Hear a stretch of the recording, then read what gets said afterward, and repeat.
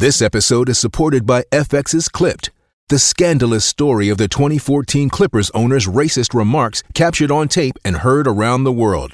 The series charts the tape's impact on a dysfunctional basketball organization striving to win against their reputation as the most cursed team in the league. Starring Lawrence Fishburne, Jackie Weaver, Cleopatra Coleman, and Ed O'Neill.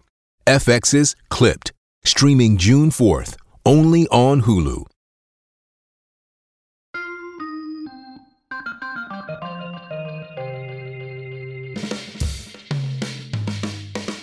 Welcome to The District, a podcast about politics and culture by The Spectator World. I'm your host, Amber Athey. I'm the Washington editor for The Spectator, and I'm joined by Asra Nomani, a former Wall Street Journal reporter, a senior fellow at the Independent Women's Forum, and the author of the new book, Woke Army. And Asra, I'm so excited to have you on the podcast for this topic today because I think our audience probably knows you more from the school board parent fight. You were very vocal about some of the wokeness invading the school boards and school standards, as well as the loss of meritocracy here in Virginia, where we both live. But they might not know that you have a rather illustrious career as an investigative reporter. And your new book talks about this really strange alliance between radical Muslims and the woke left. So I'd love for you to talk a little bit about why you started digging into this issue specifically and some of the major themes that you found. Oh, absolutely. I'm so excited to talk to you, Amber, and your audience, because I do believe that there are three people in America who have both the identity politics and the authority to speak about this with credibility. There's a lot of people who understand this, but they just get shot down, as racist or Islamophobe. And we do too. But here's how I got into it. I am a Muslim born in India, an immigrant to the United States at the age of 4. I knew not a word of English. And it was in this country that I was able to become a reporter for the Wall Street Journal at the age of 23. And just like you said, Amber, I learned the best craft in investigative reporting at the Journal, following the money, following political contributions. I bet you don't know this, Amber. I bet you'll love this anecdote. I was one of the first, if not the first person to put the concept of AstroTurf lobbying into the Wall Street Journal. Yeah. And then my other claim to fame is I put work wife and work husband into journal pages. Now it's like the thing, But I was just a scrappy reporter. And, I grew up learning English, reading Nancy Drew. So you get a little incredible. Yeah. You get a window into my mind. And I have a heart, and like so many people wanted to just make the world a better place. And that's why I went into journalism. Well, at the Wall Street Journal, I met this incredible person named Daniel Pearl. And Danny became a great friend. He was my passport into American culture. Being a good Muslim girl, I hadn't gone to the prom. And Danny learned about this, and he said, we're going to throw a party. And so at the age of 28, Amber, I threw my first party. It was on 17th Street, DuPont Circle. And the cops came. As any good party should, right? Yeah. Ordered my first keg, and being a good Muslim girl. And, Danny was just such a great guy. We called it Midsummer Night's Prom. And at the age of 28, I had my prom. So that was the innocence. That was the joy of life then. We went and hung out in Adams Morgan, and I learned how to have fun in America. So 9/11 hit. And like so many Americans, I was just shocked. But then as a Muslim, I understood. I knew that there had been this radical ideology inside my community. I had seen it growing up, child of the 70s and 80s. I'd watched this strict interpretation called Wahhabism and then later Salafism creep into the mosques and the communities. And then I went with Danny. He went from India. I went from the U.S. We saw each other in Pakistan, and that's when it hit home. I rented a home in Karachi, Pakistan, and dear Danny arrived one day with his wife, Marianne, and he went off for an interview, and he never came back. It was my wake-up call. Danny was kidnapped. He was brutally murdered. And Amber, in the days that unfolded, I felt, deep into my core, the violence that comes with identity politics, as we call it today. Mm-hmm. This beautiful friend, this guy who'd, thrown a prom for me at 28, when I was 28, he was slain for being Jewish, for being American, and for being of Israeli descent.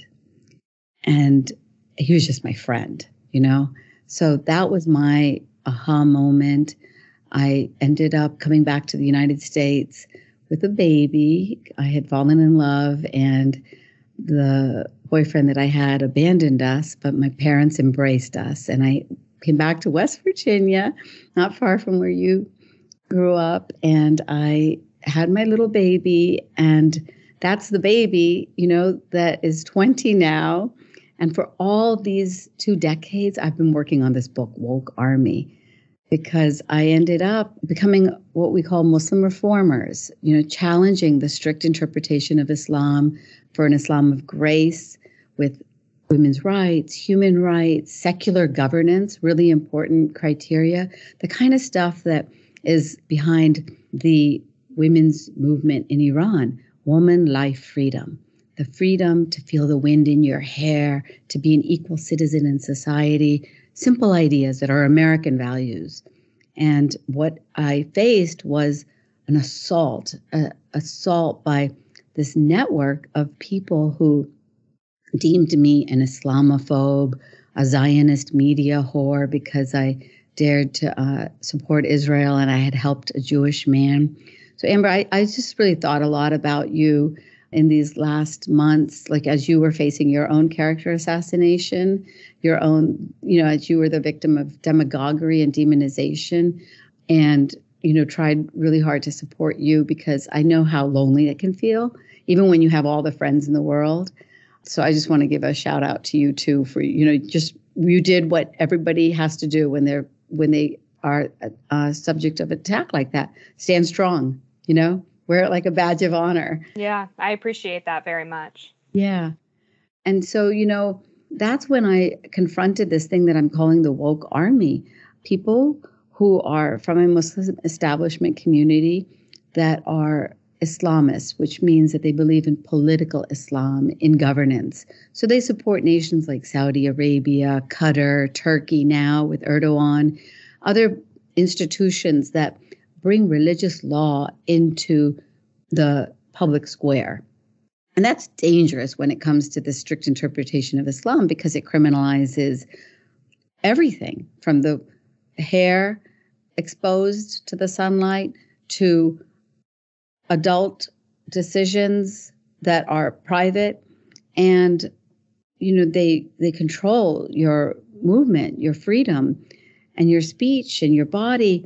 So it was just shocking to me these last years because what I saw was the far left in America and then the Democratic Party getting hijacked by these Islamists. And that's what the book is really about, this hijacking of America by the woke army. And when you watch this unfold, what I think doesn't make a lot of sense to most people is you now have an alliance between people who would presumably side with a country that throws gay people off of buildings, yet are in bed with the queer activist community in America. And I just think that doesn't square for a lot of people. Can you explain how these people became bedfellows? Yeah, it is so shocking to me that this happened because exactly this contradiction exists. When I was in Pakistan, I had to keep my pregnancy a secret because even in Pakistan, the Islamic law rules that if you are unwed, you're a criminal.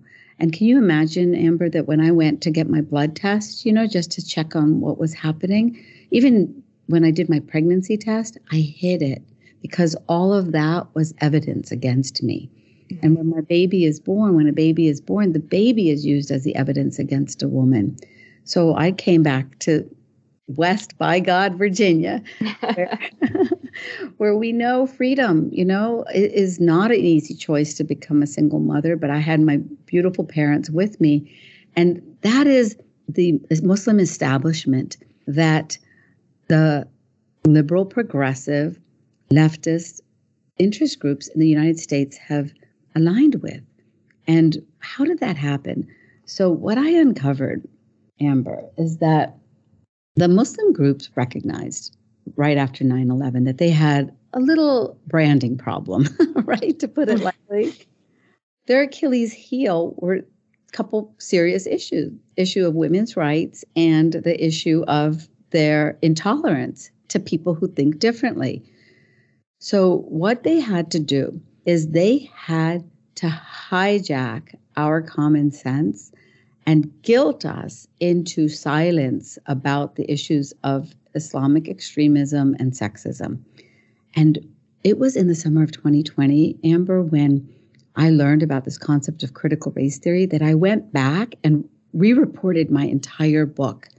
And what I did is I then looked at the intersection, to use their word, of the Muslim establishment with critical race theory, this ideology that has now, hijacked schools. Mm-hmm.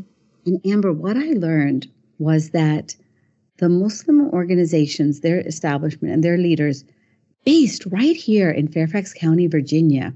In this chapter, I take you into the building at 500 Grove Street in Herndon, Virginia, where their spider's web of establishment organizations do dirty business in America.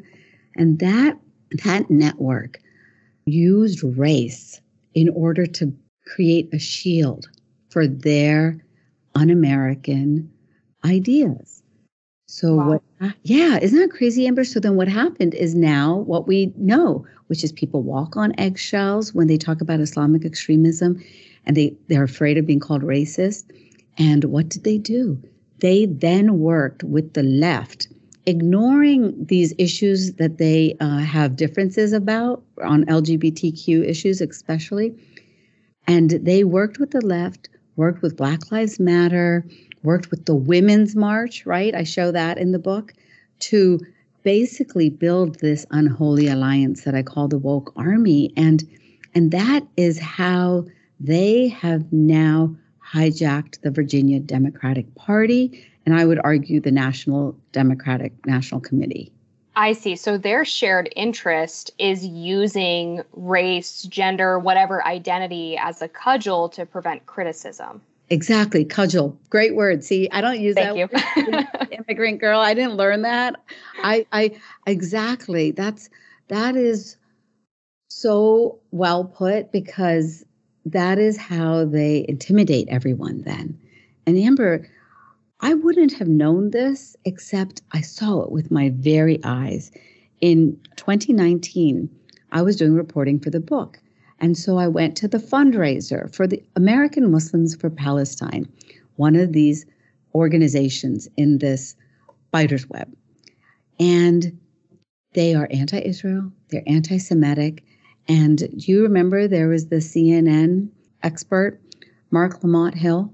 He did lose his sponsorship because he said, from the river to the sea, they will have Israel, which means the destruction of Israel. He was supposed to speak that night.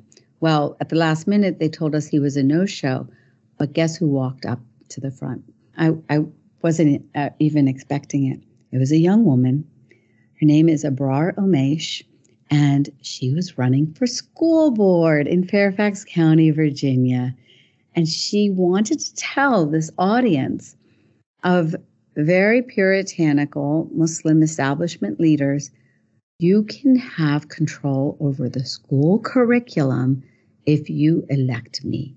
And you can have control over a $3 billion budget. And what can we go after?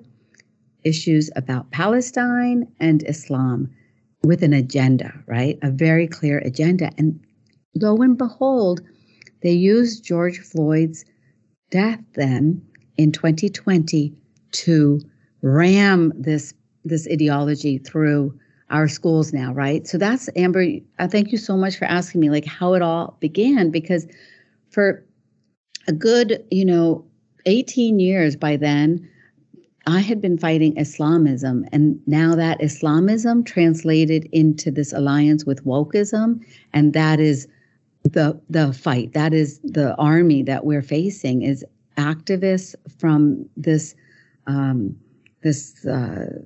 continuum of ideology that is ultimately undermining America's freedoms.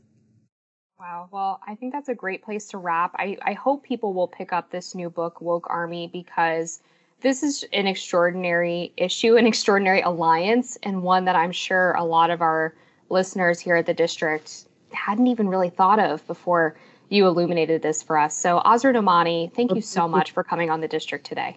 Thank you, Amber. Thank you for being such a bright light out there in the world for all of us. It's just so wonderful to see you succeed in the world. Oh, you're so kind. Thank you so much. Everybody, Woke Army. It's available now. Check it out. Thank you for listening to this episode of The District. If you enjoyed it, don't forget to subscribe to our channel. You can find us wherever you listen to your podcasts. To read more content on similar topics, visit thespectator.com.